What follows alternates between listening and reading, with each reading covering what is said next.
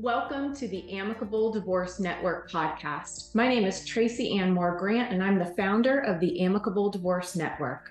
Our podcast is here to educate those before, during, and after divorce, as well as divorce professionals, about all of the issues that impact a family law case. We are here to educate you about difficult topics, provide you new information, and also give solutions for how to navigate all of the issues in family law and still bring your family law case to an efficient conclusion. Thank you so much for tuning in.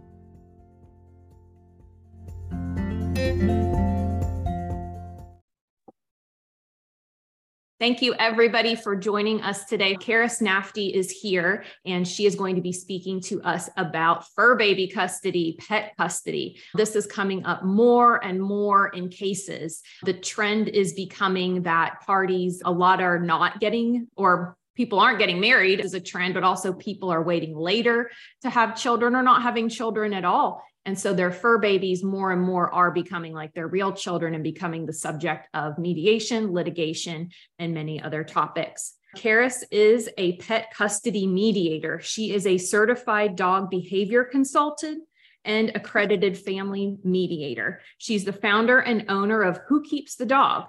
Pet Custody Mediation. She brings 25 years of professional experience as a dog behavior expert into the world of dogs and divorce. In addition to working with her own clients, she is an educator and worldwide speaker on the subject of pet custody. Karis developed and teaches the very first accredited pet custody education course for divorce professionals to learn best practices for a dog's best interest. And some states, I'm sure she's going to touch on this, have pet custody laws in place.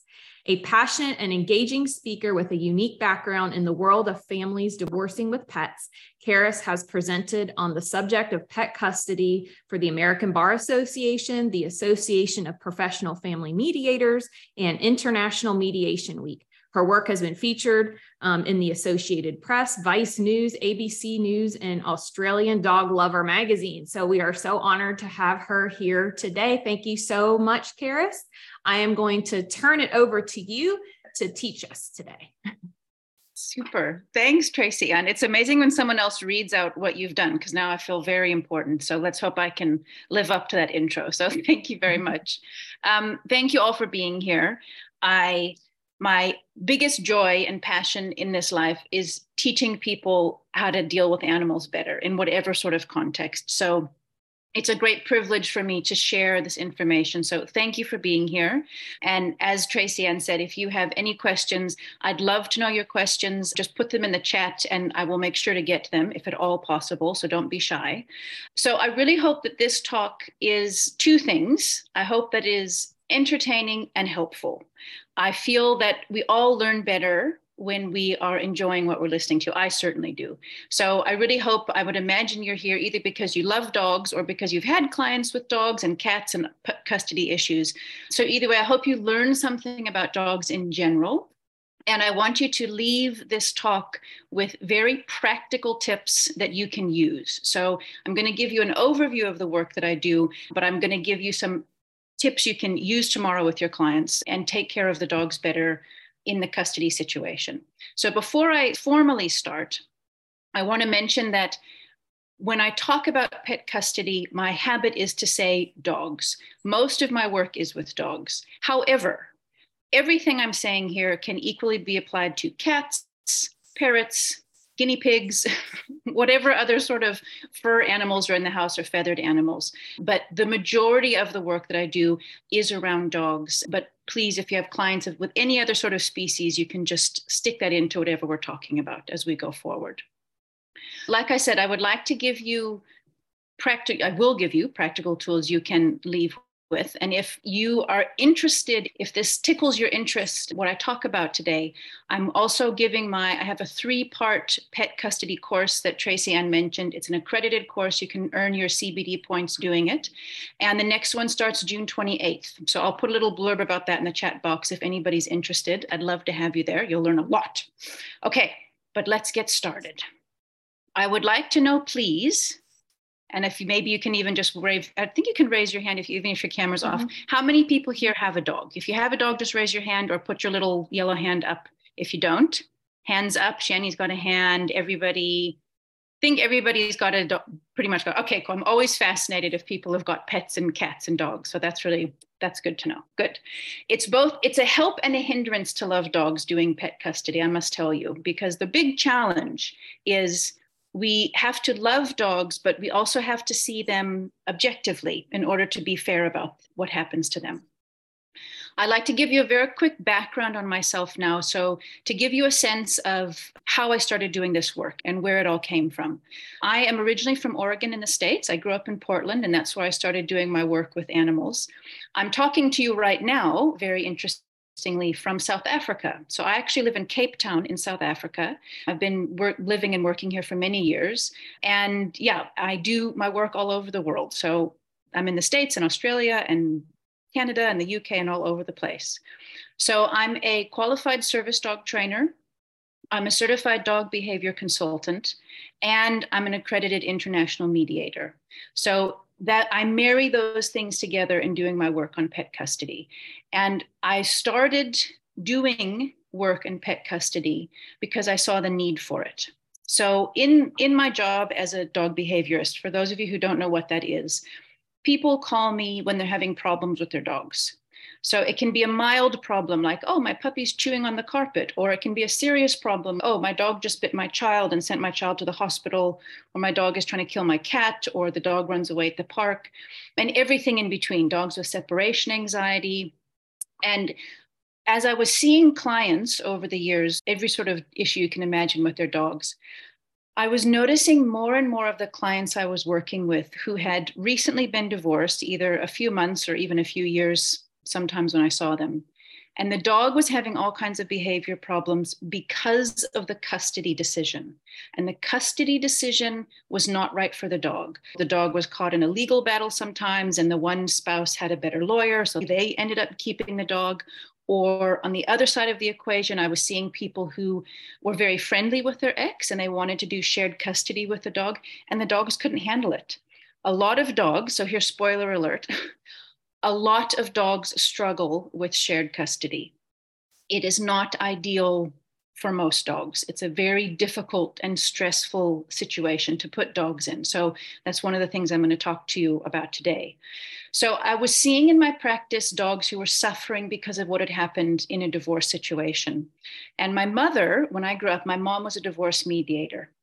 So I was quite lucky to have 30 years of my mom working as a divorce mediator and kind of understanding the world of being a neutral person and helping people resolve their conflicts without litigation and without lawyers, and the benefits of that. So bringing that awareness into it, that's when I became a mediator myself. And now I focus my work here on pet mediation.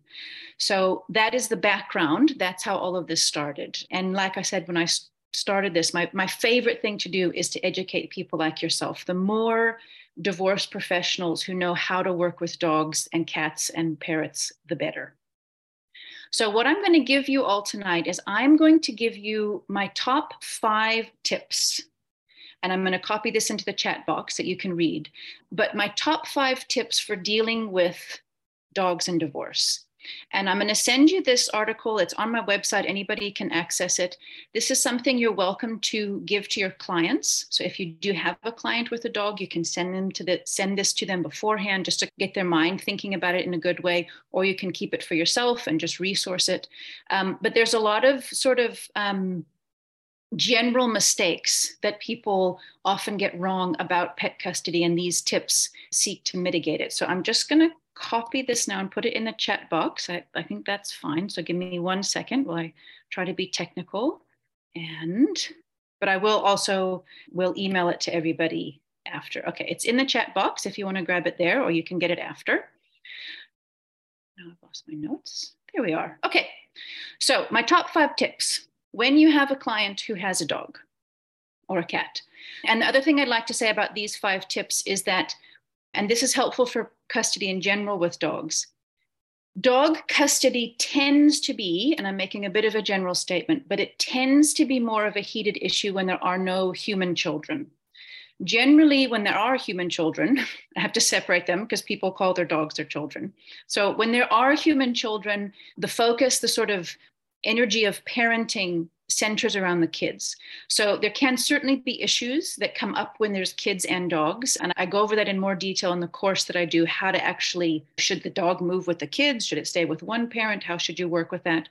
But these 5 tips I'm giving now are primarily relevant for people who are separating when there are no children, there are just dogs, and the intensity of parenting and the emotions are a lot higher, and this helps to mitigate it.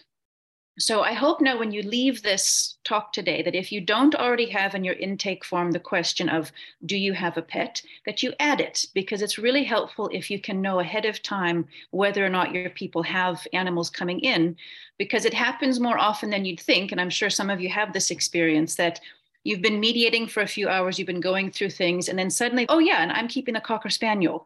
And suddenly there's a dog thrown into the mix that can throw everything a little bit sideways. So you want to have that information going in so you can bring it up. So the first point in my 5 tips is bring up the dog as soon as possible. Now, when people are separating and there is a dog and there's a lot of emotion around the dog, first of all, if one person is particularly attached to the dog, Tracy Ann even started that way. She said, I'll kill anyone who tries to take my dog. If one person in the relationship is very attached to the dog, the other party is well aware of this. They know that. And it's very easy when the emotions are very high for the dog to become weaponized in some way. And if it is brought up sooner in the discussion than later, you can much easier reduce the chance of the dog becoming a weapon or a bargaining chip or something like that. People don't always want to talk about the dog. If it's too emotional, they almost pretend it's not happening, or it can be a very hard thing for people to even bring up. So what I would suggest to you as mediators is when you are faced with a client and they have a dog, be very honest about why you want to bring it up soon. Tell them, say, we want to talk about the dog because dogs are a very emotional issue. We want to deal with the dog fairly for the dog's sake and for your sake. So even though it can be a challenge, let's get it out of the way first, and then it must be off the table so it doesn't get brought in later as leverage in some other context. The hard part about pets is that as soon as someone's using it for leverage, they're not thinking about the dog. They're not thinking about what's right for the dog. They're thinking about themselves. And the work that I do is all about, while being totally respectful and kind to the humans involved, we want to mostly do what the right thing is for the dog, not for one particular person or the other. And that's what we have to uncover in everything. Now, as an aside, because I know you're all listening from different parts of the world and different states, in most parts of the world right now, dogs are still, I'm sure, they're still considered personal property. But there are a few states and countries where that is changing. So just keep an eye on the laws in your state. So right now in California, New York, Illinois, Alaska, and I just heard New Hampshire is also changing this, and Spain and Portugal and France. In those countries, unless I'm missing something, and in British Columbia and Canada. So all of those places I've listed have changed the laws where dogs are no longer considered personal property in a divorce matter. They are considered sentient beings to some degree or the other. And what this means is that if you do end up in litigation and people are working with lawyers, the judge can make the decision about a dog's custody based on what they think is best for the dog. So that really opens things up in terms of dogs not just being personal property. There's a lot more flexibility that can come into those decisions, but there needs to be a lot of work done to educate judges as to how do you even decide what's right for the dog. But that's another story. Okay, so point number 1, back to my 5 points, is talk about the dog as soon as possible. Bring it up. Don't let it loom in the background like a big invisible elephant in the room. That's really makes the whole process much, much, much more difficult. And it stops. I can't tell you how many lawyers and mediators I've worked with who have cases where everything was fine, ready to sign on the dotted line, and then in the last minute, someone brings up the dog. And then the dog can be so emotional at that stage that it just derails the whole process. And because of the emotions that dogs can have for some people, it really often does do that, where it can just derail everything and it falls apart. Bring it up as soon as possible, air it out. It'll be a relief, even if it is a challenge to bring it up. Point number 2, and this article I wrote was really geared toward people getting a divorce. So that's why it's written in this sort of language. But what I say for point number 2 is agree between both of you to make a long-term plan that's best for your dog. Now, everyone will say, oh yeah, I do want to do what's best for my dog. But people, they forget that very easily when their emotions get high or when they get upset about anything. As you're working with your clients and anything happens with any sort of conversation isn't going very smoothly, or people getting confused, or they don't quite know what the right thing to do is, keep bringing the conversation back to what is right for the dog. Let's talk about your dog. And when I say talk about your dog, you have to find out, how much energy does the dog have? Does it need lots of exercise? Does it have health problems? Are there behavioral issues the dog has? Because dogs are very different. They're different on their breed, they're differing on their age and their own personal history, which also should help guide that sort of decision. So just keep asking the question, keep turning it back to, what do we think is right for the dog here? Not just one or both of you. Now, point number 3, is a challenging point because it's something that people don't always want to hear, but it's true. And that is that most dogs do have one person that they are primarily bonded with. Now, even if they live with a whole family or just a couple, the dog is connected to the family and loves everybody. But if you can look at a situation honestly, there is almost always one person that any one dog is primarily connected to. So that's a difficult conversation to have. This is always a difficult conversation to have, but you got to try to work with your clients and just ask lots of questions and just find out. If the dog has a lot of energy, they're probably mostly bonded with the person who exercises them and who does stuff with them. If there's one person who works from home and the dog is used to sitting with that person all day, then that person might be the one that the dog has gravitated to and really bond with. Dogs do tend to have a preference, and if they could only speak English, they would tell us who it is that they're actually bonded with.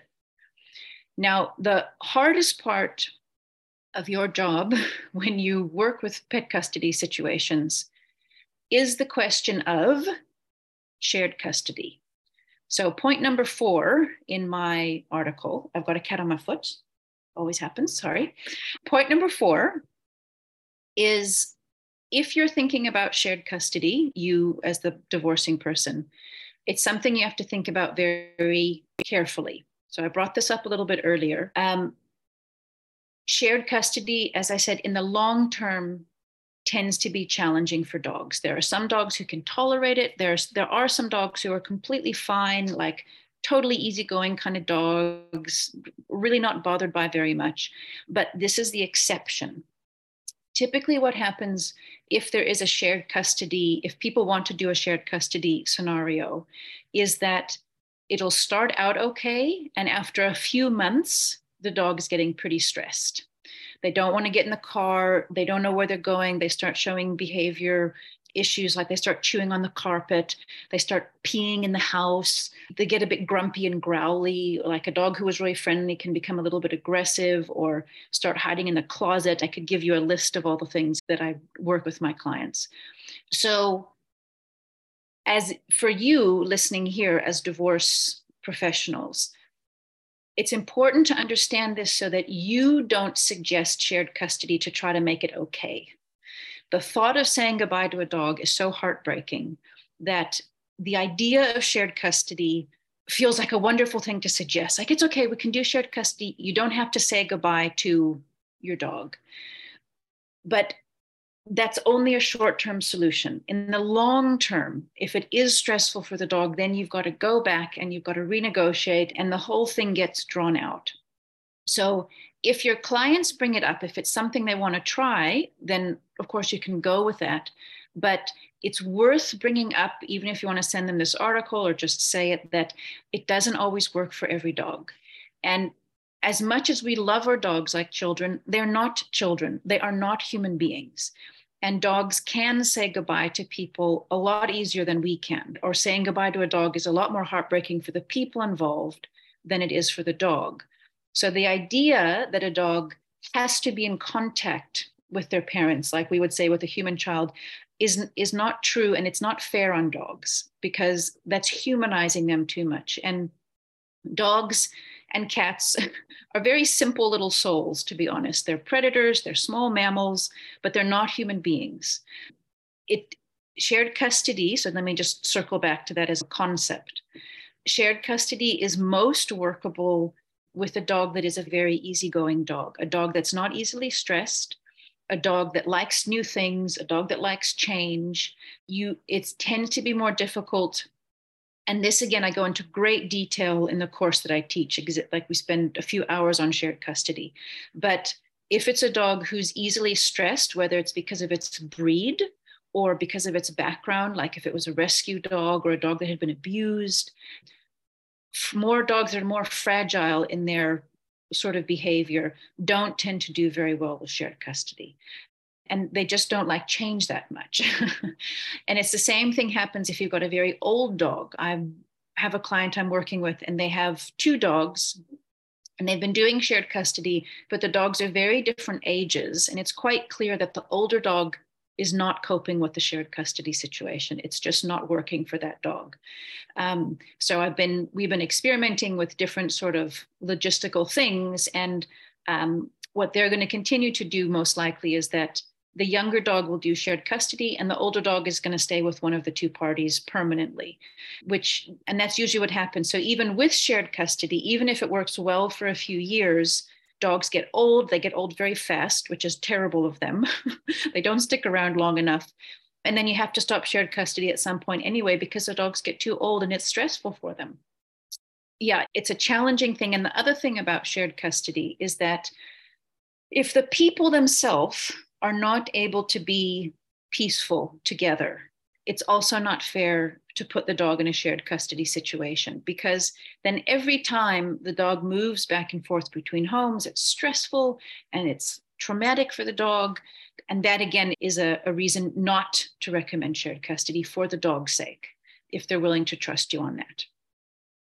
So now the 5th point, the 5th tip is similar to shared custody, but not quite. And this is a challenging and a difficult concept, because it's hard to hear. So let me just say it. So giving permission to your former partner to visit the dog anytime may not work out so well in the long run, and it's not very fair on the dog. So allow me to explain this. So you've got a couple that's separating. Let's call them Sally and Bob, have split up, and they've got a dog. And I'm summarizing, I've worked with many clients in this exact same dynamic. Let's say that Bob is going to allow Sally to keep Rover. Sally is so grateful that Bob is not fighting for Rover, that Sally says, Bob, it's fine. You can visit Rover whenever you want. So almost as a gesture of thanks or appreciation, it's very easy in that moment to say, you can visit the dog anytime. I don't mind. I don't want to keep you from Rover. That sounds really lovely, and it is lovely. However, let's fast forward a few months. First of all, for the 2 people involved, what happens, and this is, again, I'm speaking about people where there are no children. So obviously, if there's children involved, then the people are in contact anyway. If there are no children involved, and you set up an agreement that you can visit the dog anytime you want, what that means for the people involved is that you're giving your ex permission to come in and out of your life whenever they want to. And this can become very tiresome after a while, where some people will use the dog as an excuse to keep tabs on their ex, to check in on them. What are you up to? Are you in a relationship? Have you moved? Whatever it is. And it's very easy for there to be a real lack of boundary about it. And when the people I work with who on the onset, or as the separation has happened and they're feeling, and things are still peaceful, they say, it's fine, you can visit the dog anytime. if there starts to become some boundary issues where the ex just drops by when they feel like it or without enough notice, then in my example, then Sally could say, hey, Bob, listen, you got to call me ahead of time if you want to visit Rover, or a few days notice. And then Bob gets upset that that agreement is changing. And then the whole thing becomes emotional and messy, and it doesn't have to. I had a client who I saw, and it was very interesting. It was a woman I've known for many years. She actually came to me for puppy school about 10 years ago. And I just reconnected with her recently. And she has an old dog. He's about 10 years old now. And she was just describing the last couple of years of her life in just tears because she had split up with her ex, no children. And just like I described here, she had told him at the time, you can visit the dog whenever you want. And in exchange for that, he was still willing to pay the bills for the dog. So there was a literal exchange where he was paying for the dog and he was allowed to visit whenever he wanted. But what happened for her is that she was never really able to let go of the relationship and move forward because at various inappropriate times, her ex would just show up and he felt like he had a right to because he was paying for the dog. And the truth is the dog would just become a tool to stay connected in a weird sort of controlling way. And she just wasn't able to move on with her life, or she felt she wasn't able to because this was happening. So for that reason, if people bring this up and say, oh, you can visit whenever you want, bring in some boundaries right away, bring in some limits, bring in some kind of explanation of how that can be funny a few months or a few years later. That's from the people side. Now, let's talk about the dog, refocus on the dog. This is what happens for dogs when they grow up with two people. The dog loves both people. Yay, I love Sally and Bob. Let's go back to Sally and Bob and my imaginary Rover. When a dog grows up with two people and knows them, that dog, of course, loves those two people, even if the primary bond is with one person. Now, if the one person leaves the dog's life, it can be a little confusing for dogs. They can be a little bit confused and stressed for a few days. And then they're usually quite fine. Dogs are surprisingly adaptable. We might imagine, or we want to think that they're miserable without us and that they're struggling and they can't live without us. But unless there's a real deep kind of behavioral issue with the dog, dogs adapt quite well to people leaving their lives. However, let's say that Bob has left Rover's life and then suddenly Bob comes back. Now, what's Rover going to do? Oh my gosh, Rover's going to think, oh my gosh, it's Christmas and my birthday and every wonderful holiday is happening at once. And he's doing jumping jacks and flipping backwards and all the happy excitement to see Bob again because there's this person. Now, what you have to understand about in this situation about Rover is Rover's excitement at seeing Bob does not mean he spent the last month or two missing Bob at every moment. Rover was just going about his life. But what dogs are, as any dog professional will tell you, is that dogs are compulsive greeters and dogs love reunions. It's pretty much a dog's favorite thing in the whole world to have a reunion with someone or a dog or a person that they love. So let's say you're visiting the dog. So Bob comes back to visit Rover. Rover's so excited. Oh my gosh, oh my gosh. And then generally with those visits, what happens is that Bob is then going to do all the most wonderful things in the world he can with Rover. He's going to take him for a good walk. He's going to give him good food. He's going to do all the happy things that Rover likes to do. And then Bob leaves. And that's where the problem is. Then there's the void of Bob left again.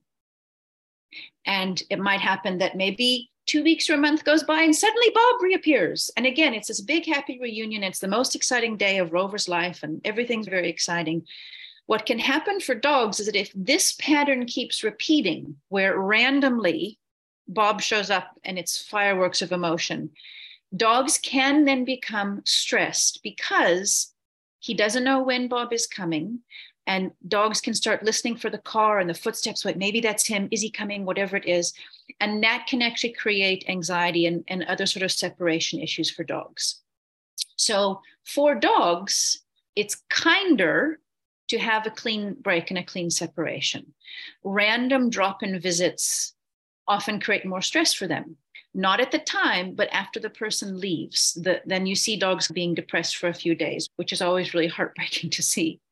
What I do find works, let's say there are friendly exes and they're amicable and everything is no major anger issues there, is that if the one person goes on vacation or has a work trip, if you take the dog to your ex's house to be babysat or they're going to look after while you're on vacation, that often works out quite well. What tends to be more challenging is when the ex shows up at the dog's primary house, and that's where it's the big excitement and the super exciting emotions. That's when dogs start waiting for their owner sometimes.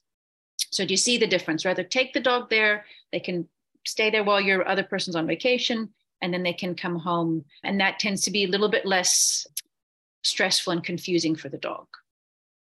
So before I carry on to my next, are there any questions? I don't see anything in the chat. Does anyone, before I move on, have any questions about what I've covered so far? You can just raise your hand if you do. Yep, go for it, Fox. Yeah, so I was thinking, you talked about just randomly dropping in. What if you have an arrangement where it's a set date, like when you have a dog walker for like 2 days of the week? So would this be better, or would this be a possibility? Yeah, good question. And yes, the answer is yes. So if there is a friendly feeling between the exes, then yes, doing like a once a week visit is much more manageable for a dog. And with that regular sort of visit, the agreement should be that yes, you go for a walk with the dog, but you don't do every single wonderful thing all at once. Keep it calm. So don't make it over exciting. Don't make it much more exciting than the dog's like normal everyday life. But yes, that's a good question, Fox. Rather, once a week is a better way to do it. Yeah. Dara, were you going to ask something, Dara? Thank you. I don't know how to do the hand part. Oh, that's okay. So just as a follow-up to what Fox was saying, I was thinking about our situation and how I'm like the one the dog bonds with, but my husband is everything with the dog. So it's interesting. And I was considering if people had a good enough arrangement where they said, look, dog stays in the primary residence, but on a daily basis or 3 days a week, I take the dog for a walk. It's not a big, wonderful, oh my gosh, I can't believe they're here. But this is, yes, in the morning time, there's a routine. This person comes, takes me on a walk. Would that be something that we could offer to people and say, look, if you really want to try to make this work, it can't be craziness like it's Christmas time. It has to be just part of the dog's everyday life. So I was just curious about that. Yep, absolutely. So I had a client as a perfect example of that they had 2 pointers, 2 German short-haired pointers. And these, for those of you who don't know, they're tall, athletic, skinny dogs who love to run, cool dogs. And what these clients of mine worked out was that on Tuesdays and Thursdays, the ex-husband would come and take the dogs for a run. And that worked for them. And that was fine. The dogs got to know the routine. And what I suggested to them, which made a lot of sense for the dogs, was I said, first of all, there's going to be an adjustment to dogs getting used to this routine where for a while, probably every day at 6 o'clock in the evening, they're going to wonder if dad is coming till they understand the routine. And what I suggested to them that really worked for the dogs is that the dogs had special running harnesses. And I said, behavior-wise, the dogs will understand this better if they only wear these particular harnesses on the day that dad is coming. And then mom can put them on, say, an hour before he's coming or a half an hour, so that the dogs, they came to understand that signal that, okay, dad is coming, which then on the other side, when they didn't have the harnesses on, they knew he wasn't coming. So then they settled into it. So it took about 2 or 3 weeks, and then the dogs were fine. Absolutely, especially if one of the 2 people was the dog's exercise person, that can work out really well.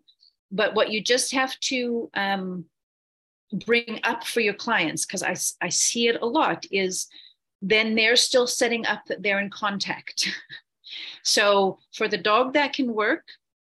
In my experience, sometimes what happens is it's fine for a few months, and then one of the two people's in a new relationship and suddenly it's not fine. So that's just something that you can bring up. They can come back and maybe rework with it, but it isn't always sustainable for the people's emotion to still be in contact with their ex that much. Sometimes it is, but it's worth bringing it up. But from a dog perspective, absolutely. Yeah, 2 or 3 times a week or once a week, as long as it's basically regular and it isn't Christmas, it's just their 5-mile run, then that can work out really good for dogs, definitely. Yeah. Any other questions before I go on? Anything come up in what we talked about?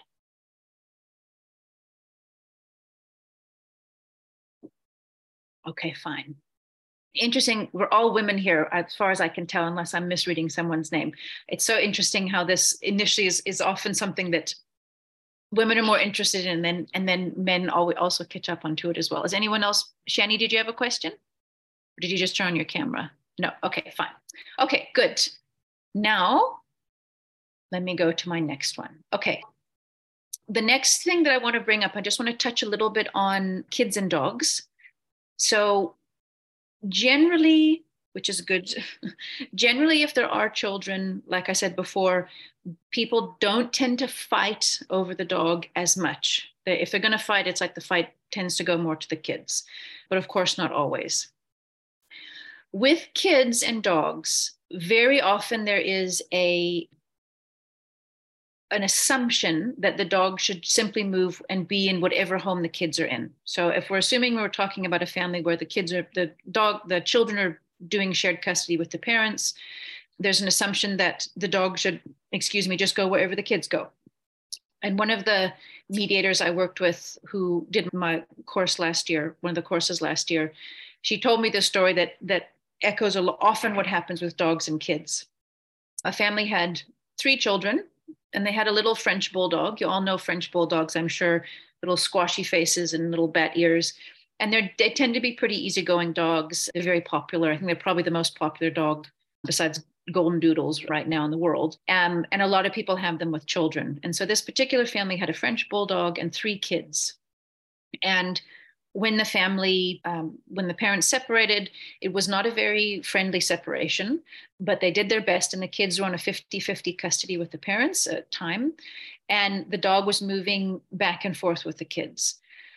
So what was happening is that this dog, I think she was a little female dog, before the divorce happened, she was a very chilled out, sleepy, cute dog who just liked to sit on the kids and snore, because that's French bulldog's biggest talent is snoring and farting, if you don't know, and being very cute. And as she was going across, moving with the kids to the different parents, the youngest child was very attached to the dog, would hug the dog, because she also found the transitions between the parents stressful. It was often a bit heated. It wasn't a very calm transition for the kids either. So this little girl would pick up the dog and hug her in the car because she was trying to make herself feel better. And what started happening was that the dog would hide before it was time for the kids to move, because obviously the kids knew they were going to dad or they were going to mom. The dog figured out the family patterns and the signals about bags and different sort of things. So the first signal that happened was the dog started hiding when it was time to go. And then, of course, because the dog was hiding, both parents were irritated with the dog because they were just trying to get the kids in the car to do it, to move across. So then they were grabbing the dog and they were picking her up and putting her in the car, and the little girl was hugging her. The dog didn't want to get in the car after a while. And then what started happening is that when the little girl was hugging, the dog started growling. And when the dog started growling, then the parents were shouting at the dog. Now, so this is just an aside, a little bit of knowledge on the off to the side with this. The only way a dog can say, stop, I don't like what's happening, if their first stop has been ignored. In this case, the dog was running away from the car. If a dog is physically stuck somewhere, the only way they can say stop, the only way they can say I need space, is to growl. Growling is not a sign that a dog is aggressive. It is a sign that a dog needs space. Dogs can't speak English. They can't push you away with their hand. All they can do is growl to say, please give me some space. Please leave me alone. Now, when dogs growl at children, the automatic reaction from parents always, which is very understandable, is to shout at the dog and say, no, how dare you growl at the child? And when this happens enough times to the dog, you end up with a dog who does not growl. You don't end up with a dog who's happy about the children or happy about being hugged or happy about being sat on, which kids will do. You just get a dog who no longer feels safe to growl. And then you get dogs who nip children. That's the trajectory of how it almost always happens. And that's exactly what happened with this little Frenchie. After a few transitions of him growling at the girl, parents were shouting, and then the girl was still picking up the dog and hugging it. The dog bit the child in the face. And of course, everyone was upset. And in hindsight, it was just inevitable. Me explaining it in this way, it's pretty inevitable. But given the stress of everything that was happening, the parents just didn't pay as much attention as they should have. So that story actually ended fine because grandmother took the dog. Granny swept in and said, nope, this dog can't handle this. She took the dog into her home, and then the kids visit the dog when she's there. And that actually worked out for the best. So I'm bringing this up because when there are kids and dogs, it shouldn't be automatic that the dog goes with the children. Every situation has to be looked at uniquely and with a lot of sensitivity and a lot of awareness of, can the dog handle this? Is the dog, if it's a very busy dog and it's moving with the kids, are the parents going to have enough time to exercise the dog while the kids are at their house? And you also have to really think about, is the dog really bonded with the children, or is the dog more bonded with the adults? Because many dogs, even if there's kids in the house, are actually more bonded with one of the grown-ups, but they love the kids, but the grown-up is their primary person. And it's hard because if the kids are very attached to the dog, it can be a hard thing to think of separating them. But one thing to do is just bring up to the parents that we want to teach the kids to love their dog enough to do what's right for the dog. So again, you have to look at the history of the dog. There's general personality about handling stress. And the other thing that I didn't mention earlier about shared custody, which I highly recommend you do, whether there's children or not, is that if people are going to do shared custody, that they do it for a trial period. So don't sign on the dotted line that it's a forever sealed deal that the dog is going to do shared custody. Try it for 3 months, try it for 6 months. See how the dog is coping, because if the dog isn't, then it's only fair that the situation changes or that the structure changes of everything. And the other thing about shared custody that I'll mention, we can write this down, is that longer visits are better. Weekly visits is quite a lot of transitioning for dogs. It's better to do something generally like 2 weeks, or even 1 month. For dogs who go back and forth weekly, it's quite a lot of transitioning for them. The transitions are the most challenging part for a dog, so you want to minimize them. So if someone is willing to do 1 month, or 2 weeks, it is quite a bit easier for a dog. I was helping someone renegotiate who had literally put a dog, like some people do with children. It was with the dad every Wednesday and every second weekend. and I said, no, this is not a child. Let's look at this from a dog sort of point of view. So that's also a tip about shared custody: longer visits and a trial period to see how the dog is coping with everything that's happening. So what I want to say kind of in summary of this is that I hope that information was helpful. I hope you got some things you can find useful in your practice now. What's really important to help your clients do when you're working with them and they're working with their dogs is not to speak about the dogs like they're people. Don't humanize them in your language. Even if people do it without helping, being able to stop them, keep the conversation grounded in the fact that they're not little children. How are we going to meet the need of this particular dog based on the history of everything? And know for your own sake, when you work with people, that dogs can say goodbye and they really can be okay with it, a lot more so than we might think they can. So what I'm going to do is I'm just going to pop in the chat also a link to I'm just scrolling here for a second, a link to the course that I'm doing. So if any of you are interested, if you want to know more, just drop me an email, or you can click on it there, because there is still space in the next one that's happening. And then other than that, any other questions? Who's got a question, even about their own dog, or about divorce, anything, go for it. You can jump in if you have a question. Pop it in the chat if you don't want to speak out loud. But what we're going to do at this point is we are going to conclude the recording. I invite everybody who is joining us live to stick around for some continuing conversation. If you are on this and you are interested in membership in the Amicable Divorce Network, you can head over to amicableddivorcenetwork.com. And under member resources, there's an application. We are the only organization in the world that vets divorce industry professionals, and that's attorneys, mental health, financial professionals, coaches, everybody, for being resolution focused, experienced, and engaging in fair billing practices. And when parties choose to engage in an amicable divorce, we also have a sophisticated online technology platform that they can use to keep things organized and streamlined. And that is entirely free to all of our members to use. So if you're interested in the organization, we include lots of different benefits, including speaking at a wonderful event like this, like Karis did, to show your expertise. But with this, we're going to conclude the recording, and thank you everybody for watching. Okay.